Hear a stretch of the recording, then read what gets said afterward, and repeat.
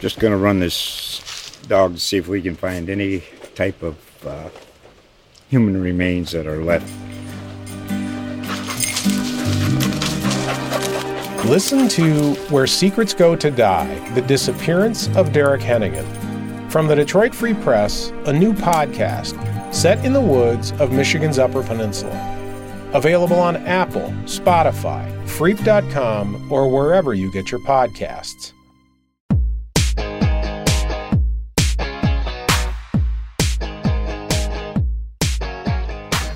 From high atop one Ulster Valley, first time in a while, this is the PodCouple. I'm JD Mullane, columnist for the Bucks County Courier Times. And I'm Phil Gianficaro, columnist for the Intelligencer. Our guest today is Congressman Brian Fitzpatrick, Republican representing the 1st District here in Bucks County. Brian, welcome. Thanks, JD. Thanks, Phil. Yep. There's a lot of news from D.C. that is directly affecting and impacting the people of the 1st District, so it's a good time to chat. So let me get to the first big one, Congressman, the cost of living. Energy prices and big government spending are huge. And if you have an SUV or a pickup truck, it costs you about $80 to fill it up when it's on the fumes. A year ago, it was about $20 or $25 cheaper, depending on where you got your gas. So, Brian, have you heard from constituents about this problem? And what do you attribute it to?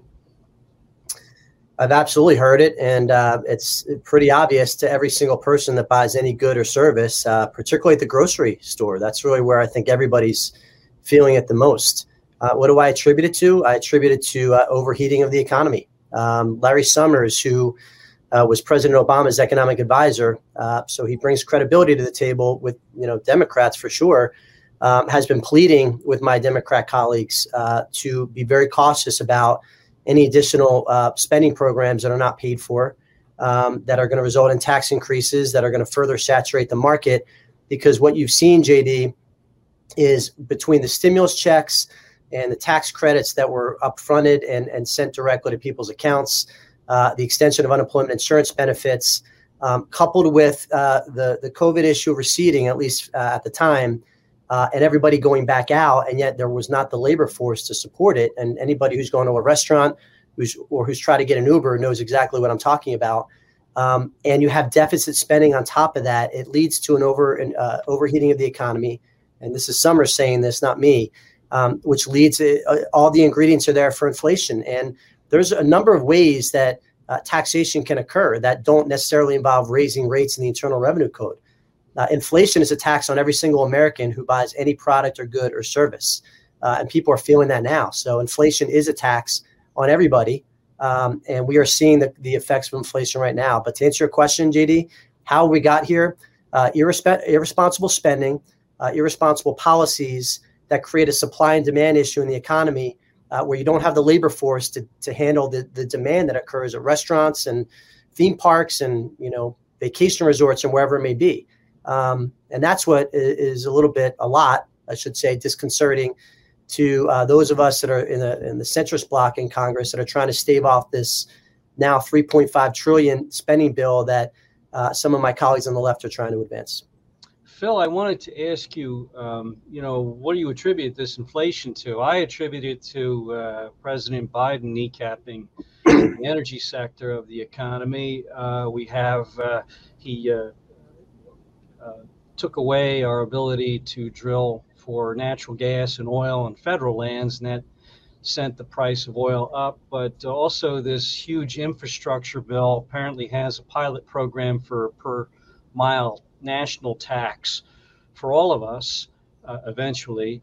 And that's just going to make, heating, air conditioning, driving your car or your pickup truck or your SUV more expensive over time. Do you think that maybe the administration has gone overboard with all this extra spending and these policies which are spiking everything up? I just think it's too early to tell what the long-term impact of this spending is going to be. But you had mentioned, the gas prices at the pump going up. And I mean, the president's policies aren't behind these his prices are up because of a rapid, unexpected bounce back in demand, right?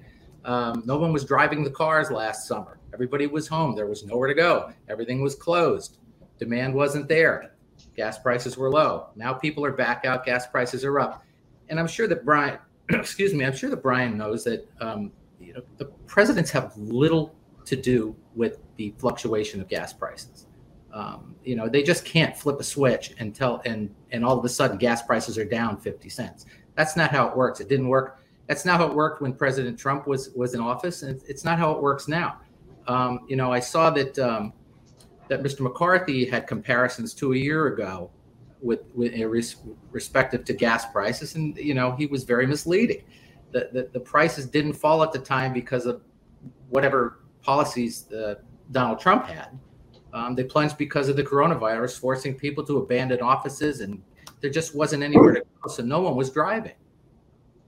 Yeah, Phil, I think you might be, I would take issue with that, because just yesterday the White House was saying they're trying to get OPEC to pump more oil. Those countries that hate us, the ones who build the IEDs and kill our guys over there, pump more oil. So, OPEC should pump more oil so we have cheaper prices at the pump. So I think a president does have some ability to control those prices. And of course, this is all done in the name of climate change. We're all going to be paying national gas tax probably before the Biden administration is over, assuming that's 2 terms. So there you go. Brian, what do you think? I mean, I've heard this before, but I believe a president's policies do affect the economy. They affect because the economy is the psychology of the people with the money deciding what they're going to do and how they're going to spend their money. What do you think? I mean, he has a lot to do with this, doesn't he? Yeah, well, the prices of anything, particularly oil, are always a combination of factors, and it comes down to supply and demand, macro, microeconomics. We're starting to hear OPEC. It's interesting, JD. There wasn't a whole lot of talk about OPEC in recent years because we were largely energy independent and self-sufficient. And I am all about green energy. I'm a big supporter of green energy, not only because it's cleaner and better for our environment, but it's also a huge job creator. It's the fastest sector of growth in our economy in recent years. So you can have a win-win. You don't have to make this mutually exclusive choice of protecting our environment and growing our economy. We've seen that. But as far as the president's policies impacting it, well, of course it does. That doesn't mean that it's entirely to blame for it, but it's a contributing factor. When presidents, just like legislation impacts the cost of goods and the price of services, when executive orders are issued that change anything in the energy sector, the market's going to react. Now, Keystone XL Pipeline is a perfect example. JD, I'm a huge environmentalist, but I think it begs the question that if we shut down a pipeline, how is that energy going to be transitioned? The tar sands in Alberta, Canada are still going to be mined, and the energy is going to come south. If not a pipeline, then what's the best way to transport it? By rail, by truck? I mean, the pipeline, which to my understanding had zero environmental emissions when it was tested. And if that's incorrect, somebody correct me on that, but that's at least what was reported to our committee. What safer way to transport it? So I think that we can all support a transition to green, clean energy, which I fully support, but we have to have a bridge to get there. And the question is, what is that bridge and what's that consensus solution? So I think it's the cost of energy certainly is impacted by decisions we make in DC, both in the legislative and executive branch. Yeah. Phil, you want to add anything to that? Counter the congressman? No, I think we just look at it differently. As I said, I just keep going back to gas because everybody talks about that price of gas, and the president, as Brian said, the president has some ability to regulate. Doesn't have a lot of ability to regulate, and it has nothing to do with party. It wasn't the case under President Trump, and it's not the case now. Well, on behalf of middle-class Levittowners and people like that everywhere, help. We need help. We need lower gas prices. We need cheaper energy prices. And And I get the whole climate change thing, but to the point, I mean, certainly the administration's policies have an impact, but to Phil's point, gas prices historically spike in the summer, which has little to nothing to do with any policy change, right? So there's a lot, again, the prices of goods and services are a complicated combination of a lot of factors, including the futures market, including anticipation of what other countries are doing, right? I mean, if there's war in the Middle East, that affects the cost of oil. So there's a lot of different factors that go into it. I think that's pretty obvious from the fluctuations we've seen. I wanted to turn to another big issue that consumes public conversation, and that's COVID. And there are two issues regarding mandates: vaccines and masks. Dr. Fauci, who has become the face of the federal government's response to the coronavirus crisis, is now promoting vaccine mandates for teachers at the local level. I expect he will expand that to the rest of us. Dr. Fauci has a habit of changing his mind on things. He's one side one month, the next month he's completely changed his mind, I suppose, as the science evolves. But I wanted to ask you, Brian, where do you stand on the feds promoting or pressuring school districts, local governments, companies, corporations to get us vaccinated and to put us back into masks in certain situations? Yeah, well, it's got to be driven by the science, and I know that's become a complicated thing recently, unfortunately. But as far as the schools, JD, I'm a big believer in local control of schools and those decisions being made at the individual school district level. I don't think there should be any top-down edicts being issued from DC.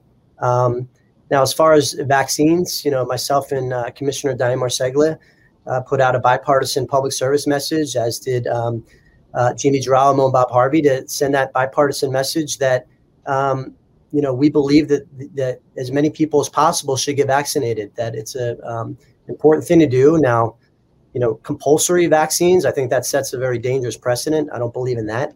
But I think that we should be encouraging as many people as possible to get it, knowing that, there's some people that are just not going to be comfortable with it. And what seems fair to me, JD, is, the choice between a vaccine or a mask. That if you're vaccinated, you shouldn't be forced to wear a mask. But if you're not vaccinated, you have a responsibility and obligation to wear one until we get through this crisis. I think that's a fair approach to take. I think it's a reasonable approach to take. What I don't think is a good idea, JD and Phil, is when we're encouraging people to get vaccinated, and then after they're vaccinated, we're telling them they still have to wear a mask. I think that sends a mixed signal. I think if we want to incentivize people to get vaccinated, which I am certainly doing, along with Commissioner Marseglia and my other colleagues, we should be able to allow people to act as if they are vaccinated, right? So I think that's really where it comes down. But keep in mind, this vaccine, even though I'm a proponent of people getting it, to force it upon people when it's not fully even cleared through the FDA is another area of concern. So, it's a tough issue that our community and our country have to grapple with, for sure. But I think that to encourage it is a good thing. To compel it and force it upon people, I think, sets a dangerous precedent. Phil, I was wondering, you've written columns about this, so I'm wondering where you stand on this. Do you think mandated vaccines for people who don't want to get them should be what the federal government, decides it should, if a policy should be set in place to force people to get vaccinated? Would you agree with that kind of mandate, Phil? I would think that an employer who employs a bunch of people and they're all mixing together in rooms and floors has every right to mandate vaccinations for his employees. If people don't want to get vaccinated and they're working from home, well, that's fine. But it's not a singular issue. People say it's, my personal freedom. Well, it's not. This virus spreads like wildfire when people aren't vaccinated. What I wanted to ask Brian was in regard to masking. What is the big deal, you think?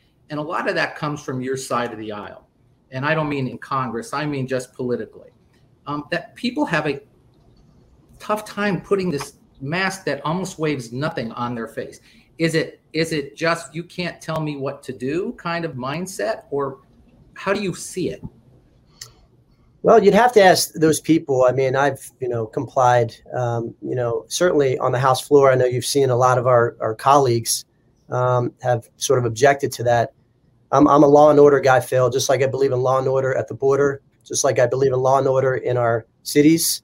I believe in following rules. And if you disagree with the rule that's made, then try to change the rule. But to flagrantly violate things, you're not a law and order type person. You got to be intellectually consistent across the board on these things. But I mean, even in terms of just, Joan and John Main Street, just walking into a store, and right. I feel I don't want to put this mask on. It's almost like someone's asking them to lug a 50-pound weight everywhere they go. Yeah. The mask weighs nothing. You put it in your pocket, you put it on, you buy your stuff at the store, and then you take it off. Yeah. I don't understand the big problem with it. Well, you'd have to ask people that are objecting to wearing it why they object. I'm sure you'll get a host of. Well, yeah, I can. I mean, I think the answer is obvious, Phil. I mean, the president said that if you are fully vaccinated, you no longer have to wear a mask indoors or outdoors. And then that changed when the Delta variant came along, the variant of the virus that has come to us from India. And so, I think there's some whiplash. I was in Wawa, right? One of the 5 Wawas I go to in Lower Bucks County, and 3 of them had taken down the plexiglass between the customer and the cashier. So I asked a young woman, about the plexiglass coming down, and were people complying with the mask mandate, which Wawa posts on its doors. And she told me something interesting. She said, nobody's complying with this mask mandate. In fact, we're having a hard time keeping those signs up on our doors. People keep ripping them off. So I really think there's some fatigue with it. And so there's your answer. We are getting a muddled and mixed message from these public health experts, Dr. Fauci among them. Certainly the president has fallen prey to this. I know he listens to advisors, but his advisors apparently are confused on the issue too. Do we wear masks? Don't we wear masks? I probably, all 3 of us probably agree. It is puzzling why someone wouldn't get the vaccine. Given the 620,000 deaths in this country, and particularly if you're in that age group, you're over 60, you have what they call comorbidities, other health issues that are serious, get the vaccine. It's very effective. I understand that it hasn't been approved by the FDA. When that happens, will we see a crush of people going to get it? I hope so, because the sooner this becomes negligible, the more we can get back to our normal way of life. So to answer your question in a long way around, Phil, that's why, Brian, it's mixed messaging from the top. And people don't believe it. The credibility is shredded. The data is clear when we talk about the vaccines. There have been 340 million doses of vaccines delivered in this country into arms. And 3 people have died with symptoms related to that vaccine. So I don't, I'm not a math major, but that seems like it's almost nothing. Right. Why do you think there's so much hesitancy given those numbers? Is that for me? Brian, either one. Okay. Why is there hesitancy? I can't explain it except that people don't want to be pushed around. And I think that it becomes a matter of pride and stubbornness. I am sure there are people with religious and medical reasons for that. But honestly, I don't understand why people don't get the vaccine. I thought, most of us have a family physician. You called a guy. Now, I had COVID, and I called my doctor, and I said, do I need to get the vaccine because I have the antibodies? And he said, well, the latest research shows that the antibodies only last 3, 6, 9 months, so you should get it. And I did. I took my doctor's advice. He's been taking care of me for 25 years. I trust him. It puzzles me as to see people just like me in the middle class, fighting the vaccine. As if Bill Gates is secretly putting microchips in or some crazy QAnon nonsense like that, right? I mean, I can't figure it out. Congressman, you have any ideas on this? You got your finger on the pulse of the district. What do you hear? Why do people say they don't want to get the vaccine? I mean, one of the reasons I've heard from some people is, it was created so quickly that they just have hesitancy about, its long-term possible unknown manifestations, and, people are entitled to their opinion, and I don't judge anybody for how they feel about it. All I can tell you is how I feel and what I recommend to people. And why one of the reasons why me and Diane wanted to put that video out so that they could show a Republican and a Democrat, who are local elected officials here in Bucks, sure. That are encouraging people to do it. We both got our vaccine. I strongly urge my parents, and my parents both got the vaccine. Right. Some of my siblings have, some of them haven't. That's a choice they're making. But as far as me giving a recommendation as a public official, I'm urging everybody to get it. Can we draw a parallel between the MMR vaccine that's mandated for children to come into school and employers, government workers being mandated to get vaccines or they can't come in the front door? I mean, it wasn't until 1998 when the MMR was mandated for students. Right. So we've been there, 20 to 23 years. And, there hasn't been this outbreak of some serious disease from or reaction from this vaccine. And I just wonder, is there a parallel to be drawn between these two where this is fine, I've got to get my child vaccine, but I'm not getting a vaccine? Well, Phil, I can tell you, when 1998, you said MMR, measles, mumps, and rubella, right? Yeah, I mean, I don't recall anyone, and certainly my wife and I didn't object to those vaccines for our 3 children when they were small. Right.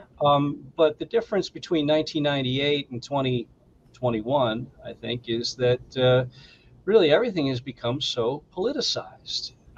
Everything. Remember, it was Kamala Harris saying she wasn't really going to trust a vaccine that, was ushered onto the market while Donald Trump was president. Do you remember that? I mean, I do.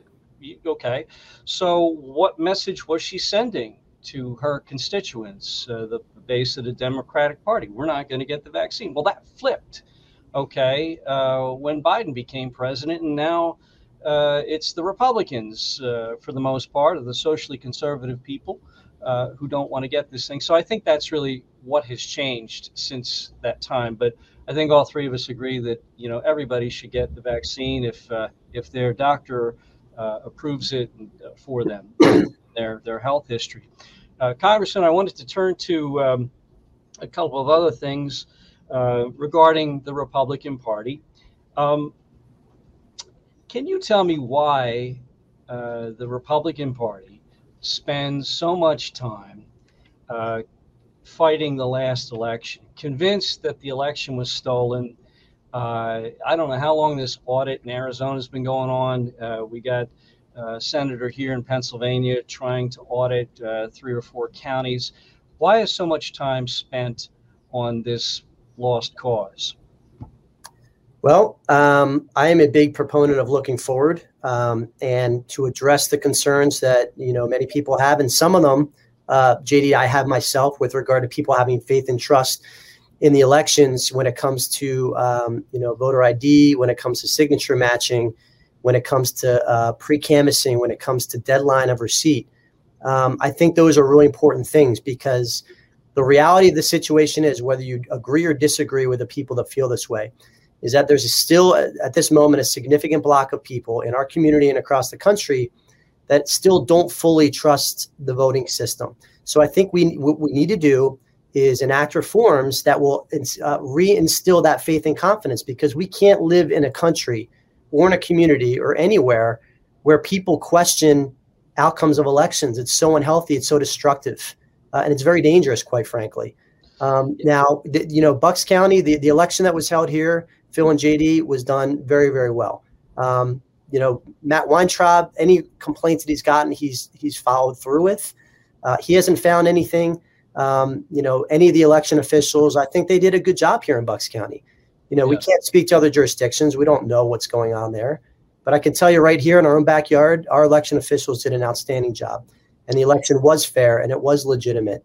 And the outcome was what it was. Now, can we fix things like signature matching? JD, I got to tell you, when the Secretary of State came out with that ruling that signatures don't have to match, whether or not that results in substantive fraud, and that's a whole separate conversation, if it undermines people's confidence, that is a problem in and of itself that needs to be addressed, right? Because the average Joe on the street doesn't understand when you say signatures don't have to match. They're like, why? Why is that the case? I thought that was a terrible decision because it undermined people's confidence. It kind of added fuel to that fire that a lot of people were trying to advance.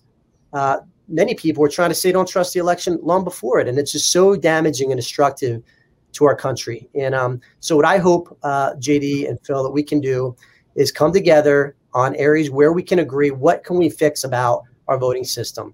Can we have some free form of ID so that people are confident that the votes that are being cast by the eligible voter that's casting it? Can we have signatures match? Can we agree that with the exception of our military personnel, that ballots have to be received by 8 p.m. on election night? These are common sense things that I think if we can just get that across the finish line, people will just have a lot more confidence, and our community and our country would be better because of it. Brian, let me suppose this scenario for you. So you make great points. If all that you just mentioned is enacted, and let's suppose Donald Trump is your candidate next time, and let's suppose Donald Trump loses, do you believe his supporters are going to say, well, they did all these things to make sure it was a fair election, I guess he lost legitimately? Well, some of them won't, right, Phil? I mean, many of them won't, Brian.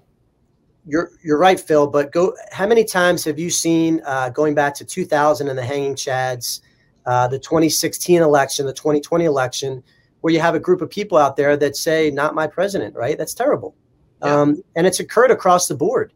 People are blaming different things for the outcome of the election, other than the voters choosing who they did, right? I don't think that's ever good.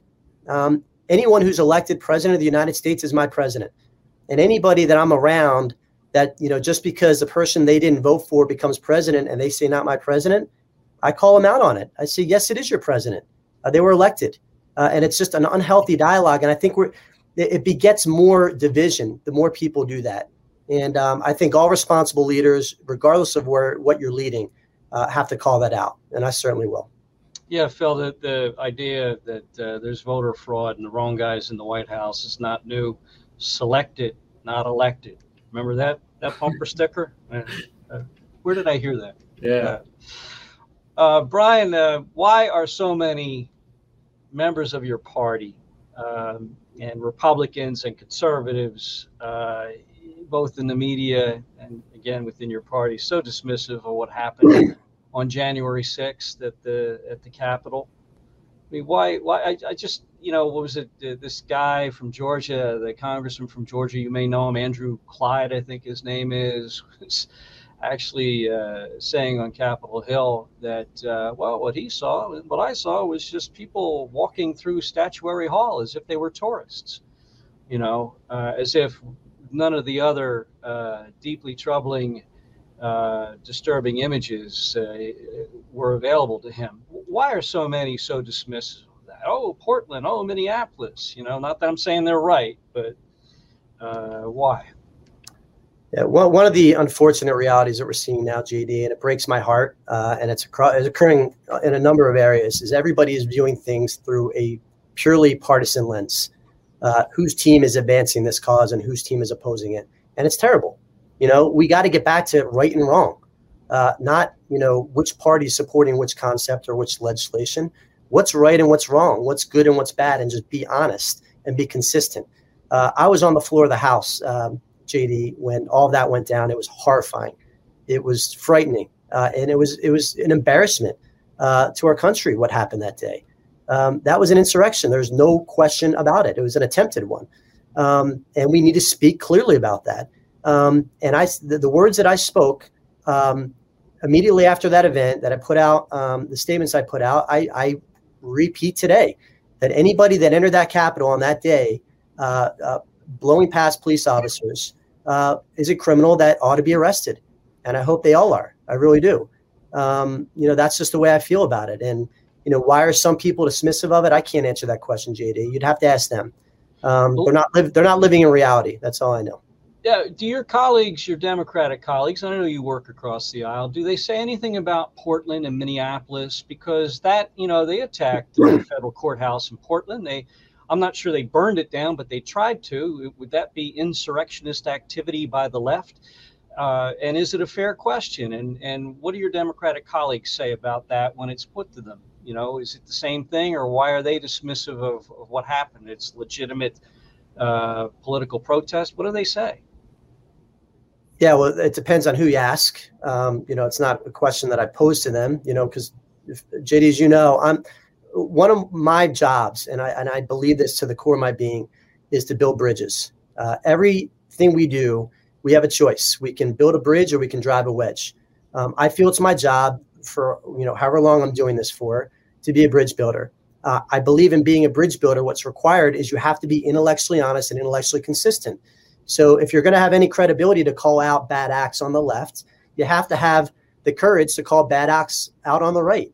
And if you're going to get into rationalization or justifying bad behavior by pointing out worse behavior, where does that end? It doesn't end in a good place.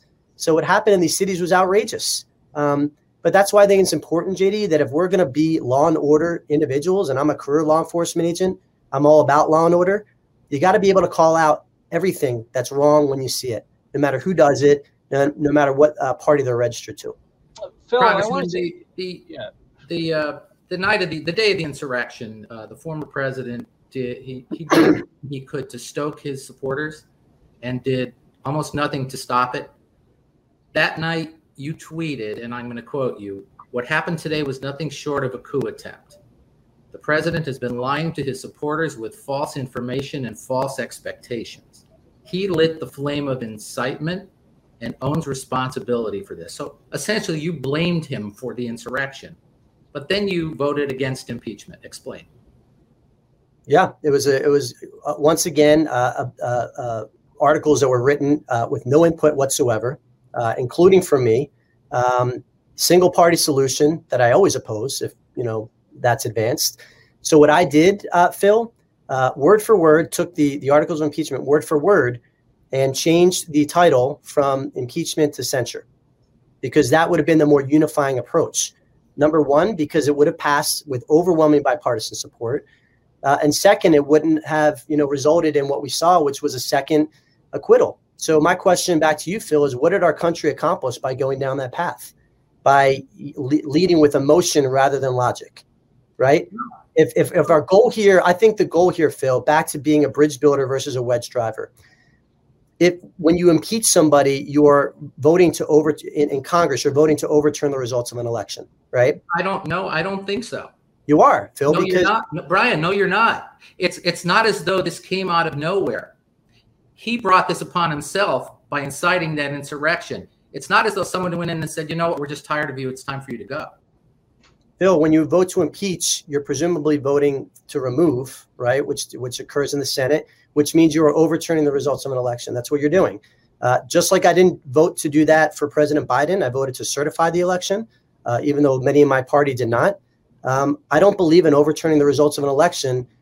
Certainly not with the objection situation, but with impeachment, Phil, the more unifying approach, which, by the way, I think in retrospect, Phil, I don't know if you agree, but if a censure would have passed with overwhelming bipartisan support and it ended there, would that not have been a more unifying approach to take and a better outcome than what actually transpired? Brian, how much support did you think there'd be for censure? A lot. Yeah, and Phil, I wanted to ask you, do you equate all the damage, and I forget how many billions it cost last summer when the protests were happening nightly in Portland and Seattle, and we saw them here in Philadelphia and cities really across the country, New York City. Do you equate any of that damage, burning down businesses, shooting people, going after cops, defunding the police. I mean, is that any way equivalent to what happened on January 6th? I don't, what happened in the streets of this country was awful. I don't think you can draw a parallel to that and to the insurrection. Brian, one more thing about this. Have you ever spoken to your colleague, Mo Brooks, about why he wore body armor that day? No, I don't really communicate with him. Okay. Yeah. Just found that interesting that not only did he wear body armor, he slept on the floor of his office instead of going home, as though he knew something was going to happen. Yeah, and it goes to this dismissiveness that the Republicans have, and the base of the party seems to have about what happened on January 6th. Look, I think that what happened last summer, burning cities and ruining people's businesses and the killings and the murders are awful. But I think the symbolism of attacking the U.S. Capitol really puts it front and center. And I think the January 6 hearings are really just, in my opinion, the impeachment of Trump 3.0. Brian, one last thing. Just wanted to ask you an open question. What's happening in the district? Are you bringing home the bacon, as Harry Fox used to ask? Well, we're trying to with our bipartisan infrastructure proposal. And again, an issue of mass miscommunication, depending on the news outlet you're watching. But we have a bill that, my bipartisan problem solvers caucus that I lead helped craft. It got 69, actually what would have been 70 votes. Lindsey Graham, who supported it, was not able to vote due to COVID, but 69 votes in the Senate. In this climate, in this environment, that's very, very hard to get. And when you have a bill that invests in infrastructure in a responsible amount, it's $550 billion in new money, completely paid for, half of it paid for according to the CBO score, but there's a lot of things that are legitimate paid for is that the CBO does not score. One prime example, unemployment insurance money that was sent from the feds to the states that were rejected by a lot of these states' governors because they thought that it was hurting their businesses from getting their employees back. That's about $53 billion, JD and Phil, that we're going to recapture. CBO doesn't score that, but that's a very legitimate paid for. So no tax increases, an historic investment in our nation's infrastructure, and both the AFL-CIO, the U.S. Chamber of Commerce, and the Business Roundtable all support it. When do you ever see that? And yet there are extremists on both sides that are attacking this bill for all the wrong reasons. So hopefully that's something we can bring back, JD. What would we see physically, Brian? What kinds of projects would we see in the first district? Well, it's going to be, shoring up our roadways. Obviously, state routes like 611, I-95, on the federal side, the turnpikes, but the bridges are probably should be the area of all of our biggest concern, JD. NPR did a study recently that roughly accounted for 35% or so of the bridges across this country is structurally deficient. And that's not something you want to wait for something bad to happen. That takes a lot of money. We should be investing at least the same percent of our GDP in infrastructure as communist China is. And they're laughing at us for not putting the same investment in our infrastructure as they are theirs. And China is by far the biggest existential threat facing the United States and the world. So I think infrastructure, if done wisely, is the best investment our country can make, especially if we utilize public-private partnerships. So a wise infrastructure dollar spent will yield $2, $3, $4 in private investment. A poor infrastructure dollar spent will yield 20 cents on the dollar in private investment. So the expansion of the Salt Lake City airport, for example, Delta manifestly benefited from that. They invested significantly and bucked up for that. When we're building out our broadband, companies like Netflix and Comcast will benefit. They should have some skin in the game. When we're building out charging stations, Tesla will benefit. They should have some skin in the game. So if we invest the right way where we attract private money to come in, it exponentially expands the reach of the federal taxpayer dollar. It rebuilds our infrastructure. It's a jobs program because you need people to build these jobs, not robots. They will be generating tax revenue that will help pay for this bill. It's an economic issue. It's a national security issue when it comes to IT infrastructure and the electrical grid. And it's a public safety issue when it comes to our bridges and dams And it's an environmental issue when it comes to our water infrastructure with the PFAS issues that we've been having in Warminster and Warwick. So all that will be brought back, JD, to Bucks County. Yeah, it always, infrastructure spending, bridges, highways, that sort of thing always pays for itself. Just look at the interstate highway system. Congressman, thank you for being here today. And that's all we have for today. Get our podcast wherever you get yours and read our content and our columns online at buckscountycouriertimes.com, theintel.com, and burlingtoncountytimes.com. And while you're at it, why don't you subscribe online? It doesn't cost that much, and you're supporting a lot of great journalists and a lot of great local journalism. You get a lot for your buck. I'm JD. I'm Phil.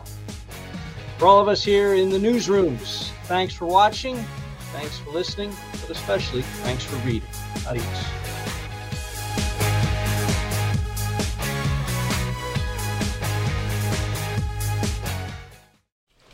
Just going to run this dog to see if we can find any type of human remains that are left. Listen to Where Secrets Go to Die, The Disappearance of Derek Hennigan. From the Detroit Free Press, a new podcast set in the woods of Michigan's Upper Peninsula. Available on Apple, Spotify, Freep.com, or wherever you get your podcasts.